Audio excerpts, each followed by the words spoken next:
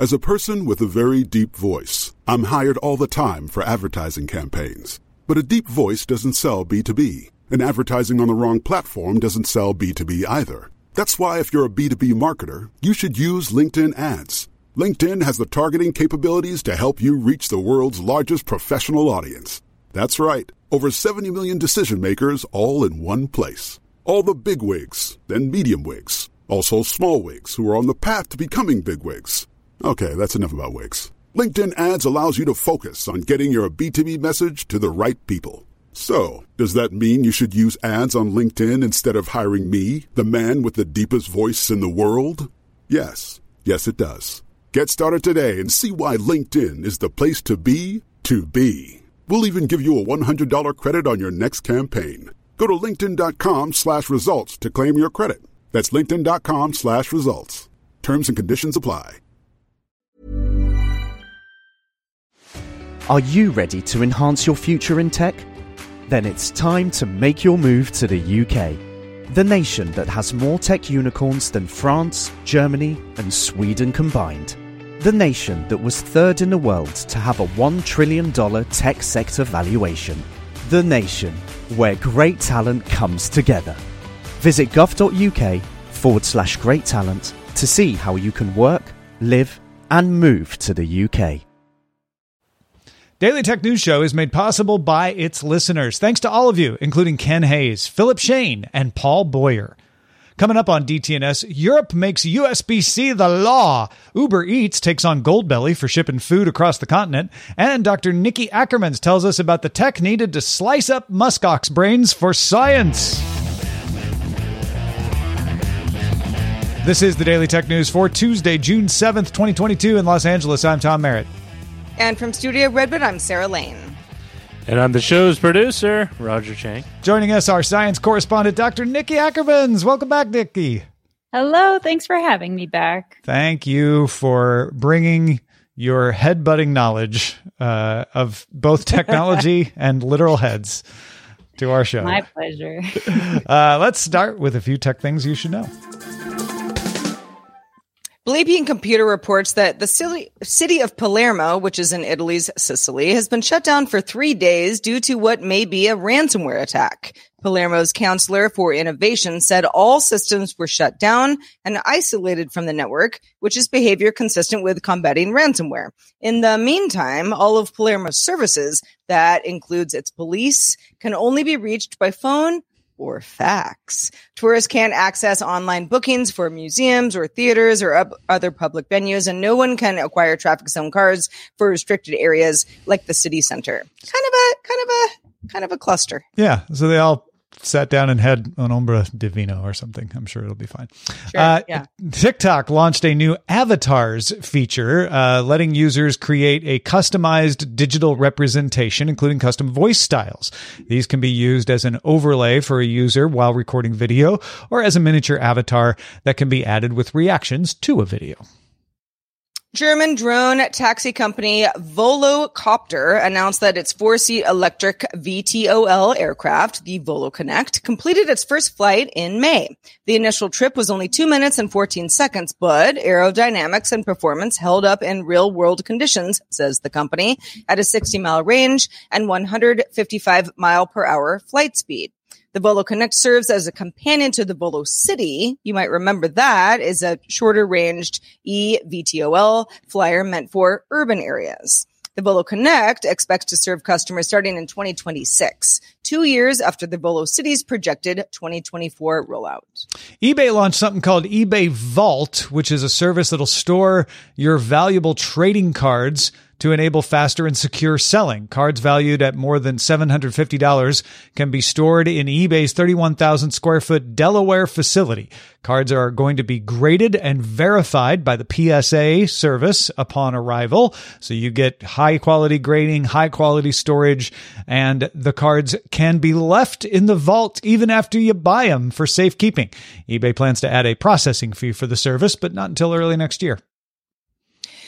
We covered WWDC with Nika Monfort and Terrence Gaines of the Snub OS podcast, but here's a roundup of some Apple announcements that didn't make it into the keynote, but are notable. Rapid security responses will allow some security patches on iPhone, iPad, and Mac to be applied without a reboot.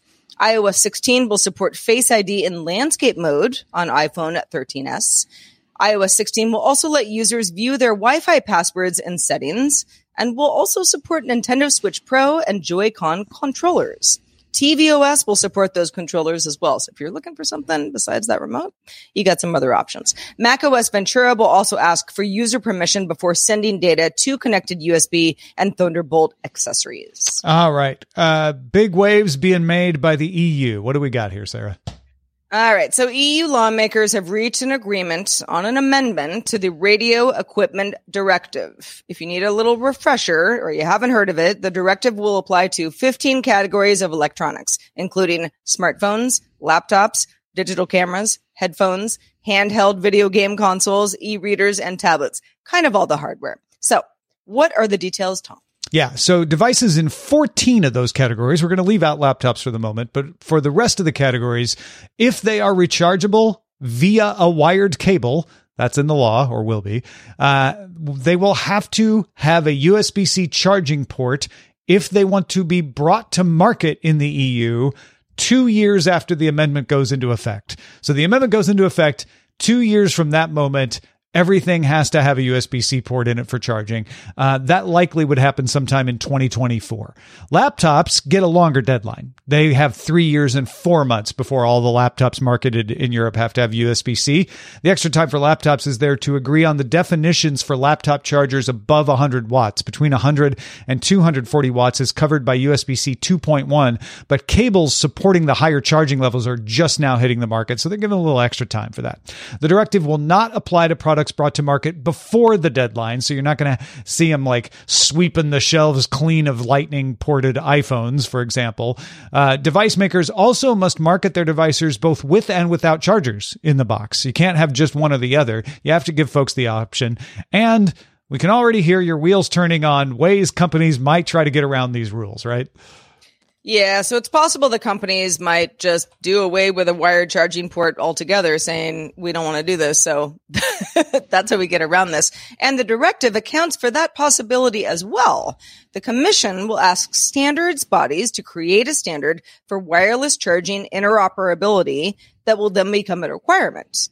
One criticism of this directive is that it might deter the development of new and better charging standards. I mean, that's what we're all looking for, right? Commissioner for the EU's internal market, Terry Breton, said, quote, "We have a dedicated team that will keep a close eye on all of this and adapt as time goes by," end quote.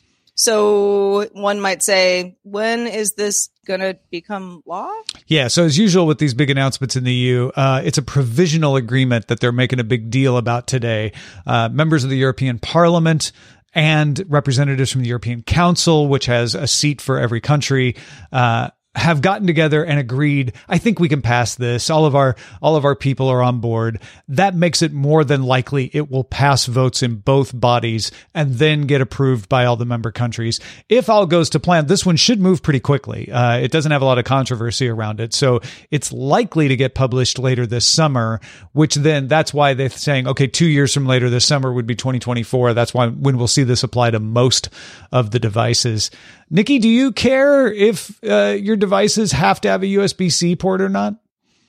I like the idea from an environmental standpoint, less cables potentially, if everyone can have just one cable for all of your things. I also tend to forget my charger all the time. So if someone had the same cable, it'd be easier.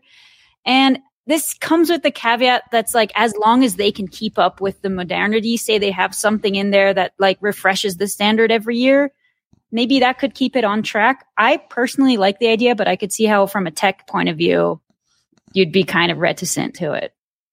Yeah, I mean, we've talked about this. I don't know if it was Justin Robert Young who was on the show where the idea was brought up of like, yeah, there's nothing wrong with this, but as technology advances and laws sometimes lag behind the technology advancement, does this actually hurt consumers in the long run? And Tom, I know you have some thoughts on that. I like this in principle. I like the idea that everybody has a USB-C charging port and we can interoperate. And I think that's a great goal. What I worry about is the unintended consequences down the road. I'm glad that Commissioner Breton is saying, don't worry, we're going to keep an eye on it and we'll adapt the law as it goes. As we all know, laws never have a tough time keeping up with the times. They're always passed quickly and without controversy every time they're needed. That of course, I'm being sarcastic. That's my concern, is that it's great that they're saying the right thing. It would have been nicer to put a mechanism in the law that maybe tied it to the standards organization. USBIF is a standards organization. If you said whatever USBIF determines, then that becomes the new thing, would have made it a little more seamless. But even then, I have a little bit of a concern that this is going to dissuade companies from exploring new technologies that aren't part of the USB Implementers Forum that they would have otherwise, because why bother? You can't even sell it in Europe. So I think it provides a small break on innovation because of that. It is a small disincentivization of innovation. All right, let's talk food. Uber Eats has given Goldbelly some competition. Goldbelly, if you haven't heard of it, ships food from top restaurants in hundreds of locations in the United States.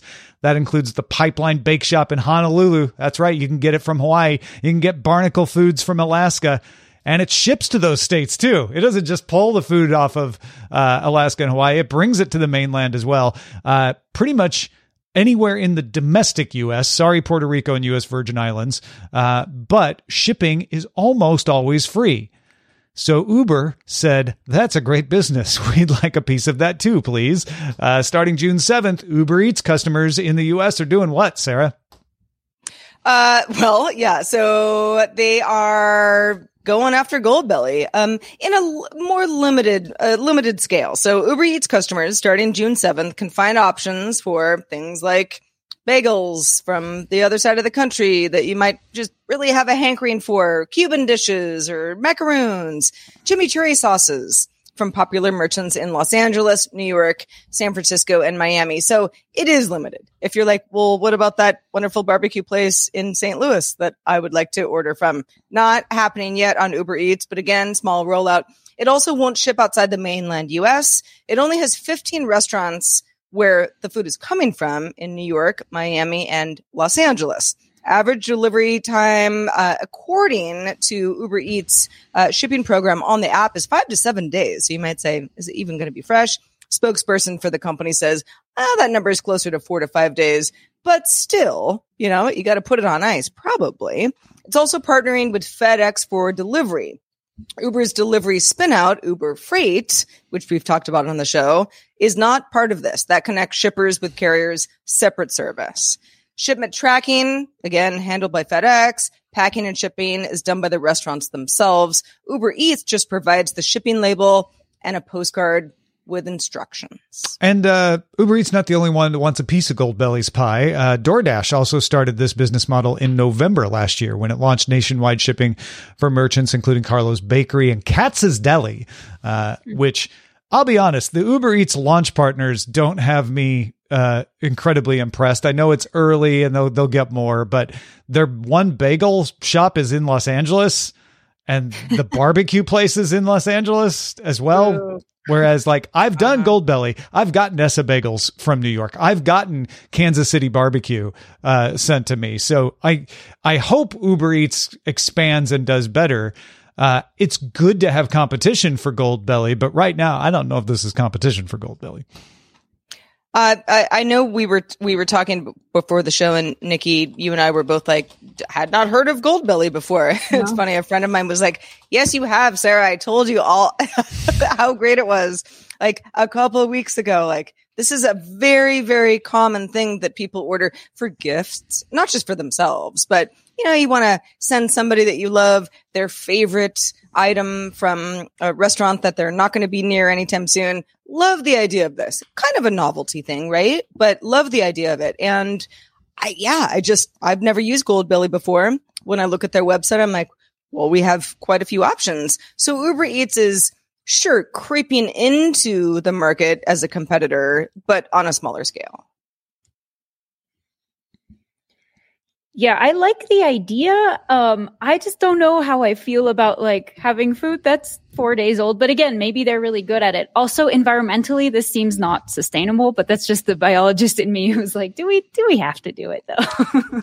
Yeah, the way Goldbelly does it, I'm sure Uber Eats is going to do something similar, but I don't know the details. Is you using dry ice. You're packing stuff frozen. It's got dry ice in the package. Okay. Enough that if it went a week getting there, it'd still be good. Everything I've ever gotten from Goldbelly was hard frozen. It was not even partially melted by the time I get it. So that part is doable, and we have to wait and see if Uber Eats does it as well as Goldbelly does, but it's certainly doable. The environmental impact of it, as far as like, the transportation shipping cost and the packaging materials, most of everything was recyclable, but even recyclable is still a loss. So I don't know that that's any worse than shipping anything else, to be honest, except maybe because you have to do a little dry ice, but it's certainly a consideration. You're right. I haven't used it a lot because even though the shipping is free, the price of the food is still kind of expensive. It has to be to do that. So it's not something I'm doing every day. You've got to cover your transportation costs. But we did it for Thanksgiving. Yeah. We got Joe's Barbecue from Kansas City sent to us for Thanksgiving. We did the Essa Bagel during the lockdown. And back then, a lot of restaurants were able to survive because of Goldbelly, because they were able to ship, around to people who needed it. Little bit of a different situation we're in now. And I think that, sometimes freezing food gets a bad rap because you go, oh no, freezer burn. It's going to be, stale and gross by the time you reheat it. Not always the case. I mean, it has to be, it has to be prepared the right way, but freezing food can actually be the best thing for it. Yeah. Certain food depends on the food, right? Levain's. I don't know if you know Levain's cookies. Yeah, I can tell Nikki knows. Yeah. Not through Goldbelly, just direct from Levain's. You can have them mail you frozen cookies and then you heat those up and it's indistinguishable. So yeah. I eat at least one a day. I don't know if I can eat one a day. I've heard of it. Yeah, definitely heard of it. Yeah. Well, folks, if you've used the DoorDash or the Goldbelly system, or you're going to try this Uber Eats one, let us know. Feedback at dailytechnewsshow.com. If you're thinking about solar panels these days, because you're like, you know what? I don't want to be adding to the problem. I want to be helping the problem. We have a listen for you, a solar panel roundtable. Myself, Sarah, and 3 guests explain the process, the things to consider, what you can expect to spend and save, coming to this feed this Saturday. So look for it, share with your friends. And if you want it sooner, you can listen to it right now. Just become a patron, patreon.com/DTNS.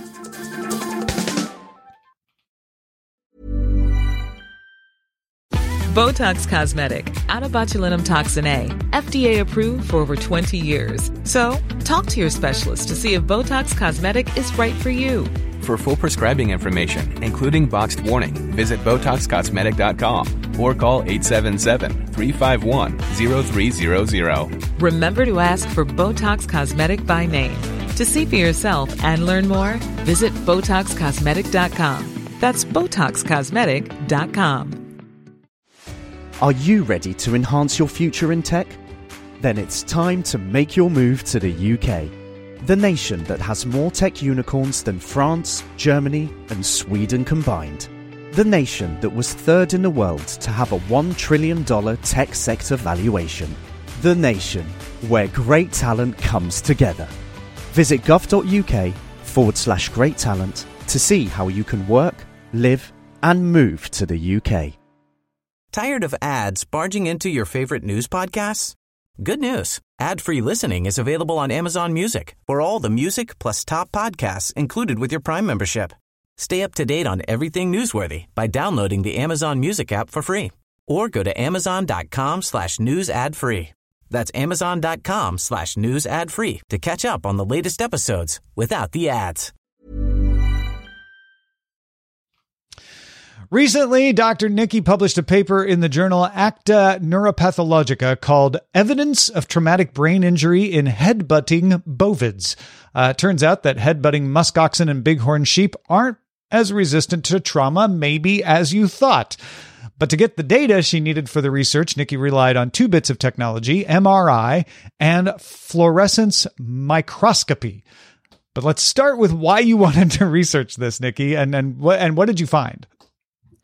Sure. And I'm so excited to talk about it. The reason we wanted to research it is because traumatic brain injury and CTE are huge issues for humans. And we don't really have a good way of addressing them. We know the person gets injury, then it's a black box, and then they pass away and we can look at their brains. And sort of the middle part is really blurry. So we need models to try and understand how this develops. So the idea was to go to animals who did the most extreme form of headbutting in the world, so bighorn sheep and muskoxen, and try and figure out if they're protecting their brains, if they're not, how are they not dead? So that's what we did. So the idea being like, we can learn a lot by looking at animals. These are some animals that seem to be okay. They're walking around after doing this. Yeah. Maybe it'll teach us something. And what you found was like, well, they're not as okay as we thought, huh? Yeah, the opposite, actually. And I'll go into how the tech worked out with that. So as you would do in a human, if you suspect someone has some brain injury, you send them through an MRI machine. MRI is basically magnetic resonance imaging. So it looks at the soft tissue in your body. And in the case of a brain, and the image that we have up there is a muskox brain, not a human brain. It's probably the only muskox MRI you're going to see for a while. Basically, you can see if you have trauma. And the way that this works is that this machine has giant magnets in the tube that you're laying in, and it creates a really strong magnetic field. And this forces the protons in your cells to align. And then it sends a radio frequency current through your body, and it causes these protons to misalign and spin around, and they release energy. So basically, the sensors in the machine pick this up and then can make an image out of this, because different organs in your body have different densities. They have different sort of proton energy emissions, and then you get this image on there. And to link this to our muskoxen, when we sent the brain through, we didn't see anything. And that's actually what we would expect, because in a human, if you send them through an MRI, if you see something, so you would see like brain bleeding, tissue tearing, or brain shrinkage, they're already really far advanced in, TBI, CTE, or Alzheimer's. So it showed at least that these guys didn't have, super advanced disease. Go ahead. So you send them through the MRI. These are skulls, I assume, right?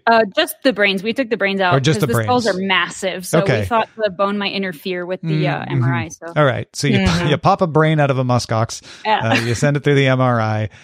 It looks normal. So then what do you move on to then? So because of that, we wanted to move on to the cellular level. So in humans, you'll usually see a sort of pattern of some dying neurons in specific patterns. It's different for Alzheimer's than it is for CTE. CTE is basically chronic traumatic brain injury. So sort of small, milder concussions over time leads to this disease that can later lead to Alzheimer's. And so to look at them on the cellular scale, we basically slice them up in a mini deli slicer. That's not so technology. It's just vibrating, and it's a deli slicer. So it's an actual deli slicer? I mean, some people use a real deli slicer. It's called a vibratome, but it's just a razor blade that vibrates. So it's no different than 50 micrometers thin. Gotcha. But I have seen people use a real deli slicer. Nice, interesting. For whale brains. Anyway, when we get them really thin like this on the slicer, we can start to see through them on the microscope. But to stain the specific cells and proteins and things that we want to look at that can indicate that there might be trauma, we have to sort of stain them. And one of the ways to look at them is by staining them with fluorescent molecules and fluorescent, there you go. That's one of the pictures. So, that's not very descriptive for audio listeners, but basically you can stain different cells, different colors using these fluorescent molecules. So what happens is you have a fluorescence microscope, and these days you can buy specific lasers that are very expensive, and you attach them to your microscope, and they'll emit specific wavelengths, and they'll excite these molecules at different wavelengths. And the way that you when you sort of incubate them and you're doing your experiment, you can choose the wavelength. So let's say we want something to fluoresce in red, and we choose the wavelength 495. And then when you shine the laser on it, that specific thing that you stained will come out in red. And the cool thing about being able to do multiple wavelengths is that you can add different colors. So you can do red, green, and blue. If I wanted to look at how a certain protein is interacting with a certain cell type, you can look at them both at the same time with two different colors. And you can't do this with traditional microscopy. And this is really cool for something like TBI, because actually when there's a brain trauma, you'll have neurons start to die off and show certain types of protein, then you can stain that. And you have other cells called glial cells. They kind of clean up. And they'll start to activate and clump around these neurons. And so if you can see them both together, this is like a really good sign for us and a bad sign for the person or the muskox that there's been sort of a chronic brain trauma. And I mean, what comes to mind, Nikki, to me is, I mean, certainly in professional football, certainly professional boxing, even if you aren't professional, but you're playing a lot of these combat sports and you're getting, repeated trauma to the head. Are any of these organizations interested in this kind of research? Is that something that, they're going to get something out of? So of course they're interested in the prevention research. Like when this big news came out around 2015, the NFL dumped a ton of money into concussion research because they kind of got caught red-handed. But so right now we don't know very well how to look at it while the people are still alive. So I'm sort of trying to establish a model of animals who develop naturally. That's basically what we found, is that they do give themselves brain trauma, just enough that they don't die. And so if we can try and study animals like domestic sheep, so like smaller head-butting animals, not only muskoxen, and try to learn how these diseases develop in their brains, we can hopefully try and understand better how it works in human brains. There's a lot of steps in between, but that's the idea. Yeah. This is fascinating technology. Hopefully on the expanded show, we can talk about the pendulum that you were telling me about when we met in Las Vegas, which is not related to this particular study, right? It's for a different... It's a cousin. Yeah. It's a related thing. But thanks for sharing this with us. And we'll have links to the article itself, as well as some other write-ups on it in the show notes at dailytechnewsshow.com. Indeed, we will. And keeping on the science train, this is a cool one. A patient born with microtia in the right ear has been surgically fitted with a 3D printed implant made of the patient's own cells. The company behind the technique, 3D Bio, which is in an ongoing clinical trial, says of the procedure, quote, "We believe this is the first time that a company has printed a whole, living, engineered construct and implanted it into a patient to replace a body part that the patient was either born without or lost due to trauma or disease," end quote.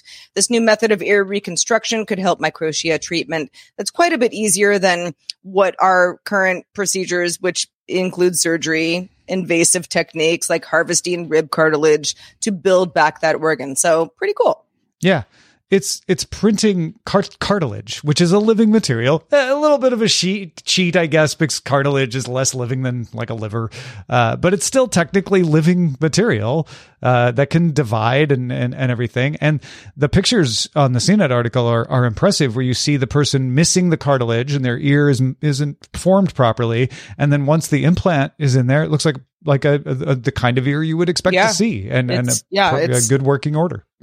Yeah, drastically different. I would say improved. I guess it depends on what kind of ear you want, but yeah, it's probably improved the hearing, right? Because which is usually what the number one thing that you care about. I wonder about things like blood vessels and the different like hearing tubes and how that all connects up. Of course, this is already a pretty big innovation, but cool. Yeah. But also, how can we go further? Right. It's one of those where I know a lot of outlets that publish this overstated it, like first living material printed, and people are like, wait, I thought they printed livers. Like, well, they print part of livers. This is like, full on chondrocytes. Doing it's cartilage. Good for aesthetics too. An organ. Like to be able to have an ear. Yeah. Now I'm like, how come we're not good at 3D printing meat? Because like we can make an ear. So well, and one of the things with meat is having the scaffolding properly to get the texture. And if you can print some cartilage for it to grow around, then maybe there's a combination to be had here. That's good stuff. All right, let's check out the mailbag. We got a real nice email from Jeremy, who wrote in saying, I've debated on buying some of Len's art. He's talking about Len Peralta from the show before. Never pulled the trigger. But on Friday, that was June 3rd's DTNS, Jeremy says, I had to, both digital and physical. My grandma was a Rosie. Now, if you're like, what is this? Len, you gotta see what he drew on Friday. It was a Rosie the Riveter, kind of derivative. Jeremy says, my grandmother worked in a GM body plant. After leaving there, she became a teaching assistant where her students nicknamed her Mrs. Rosie after the character on the posters. Thank you for bringing back some great memories. Oh, thank you, Jeremy. That's great. Go check out lenperaltastore.com. You can find the art there. I'm sure you'll notice the Rosie the Riveter looking one with the red bandana on. And can't miss it. Yeah, it's good. I mean, Len always does good stuff, but I feel like Friday resonated with some folks. So thank you for letting us know. Yeah, Jeremy. we did get a little bit more positivity around it than normal. There's always some, like you said. And then Scott was listening to our conversation yesterday about the sleep tracking announcements related to iOS 16 and watchOS 9, and said, I just wanted to mention that the Oura Ring and app do exactly what you were talking about when you were talking about nap tracking. Terrence and I were joking about we need something that just tracks you while you're taking a nap, because we want to take off our watch while we sleep. And not only Scott, but Josh also wrote in and said that the Oura Ring do that. Scott said it identifies when you appear to be resting or napping. You can then confirm the activity if accurate, and it updates your daily stats appropriately. So thank you both, Josh and Scott, for pointing that out. Maybe another reason to maybe get an Oura Ring now, huh? Yeah, I know some Oura Ring faithful out there who say this is just the best way. It's better than, if you don't like something on your wrist, wear a ring on your finger. But, that's a whole other thing. Thank you to Dr. Nikki Ackermans for being with us today. Nikki, I don't know if you do any sleep tracking, but I know you're busy. So let folks know where they can keep up with what you do. Yeah, I'm pretty active on Twitter, so people can follow my science there at Ackermans Nicole. If not, my website is at NicoleAckermans.com. So knock yourself out. Well, thank you so much for being on the show. But don't literally knock yourself out, or then you'll have to use the results of Nikki's research to. Nikki will slice your brain up with a deli meat. I will. Slicer. Don't tempt me with a good time. Just know that ahead of time. Also, we have a brand new boss to thank. That new boss's name is Steven. Steven just started backing us on Patreon. Thank you, Steven. Thank you, Steven. You are our there it is. You've won Eurovision of our show. Really? Really, you did. And who will it be tomorrow? Yeah, you did. Yeah. There's also a longer version of the show called Good Day Internet, where we expand lots of topics we talk about on DTNS and veer into others. Available at patreon.com/DTNS. We roll into it right after we wrap up here. Just a reminder, we are live on the show Monday through Friday at 4 p.m. Eastern, 2000 UTC. Find out more at dailytechnewsshow.com/live. And we're back doing it again tomorrow with Scott Johnson joining us. Talk to you then. This show is part of the Frog Pants Network. Get more at frogpants.com.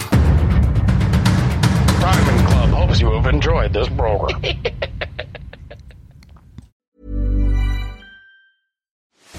Are you ready to enhance your future in tech?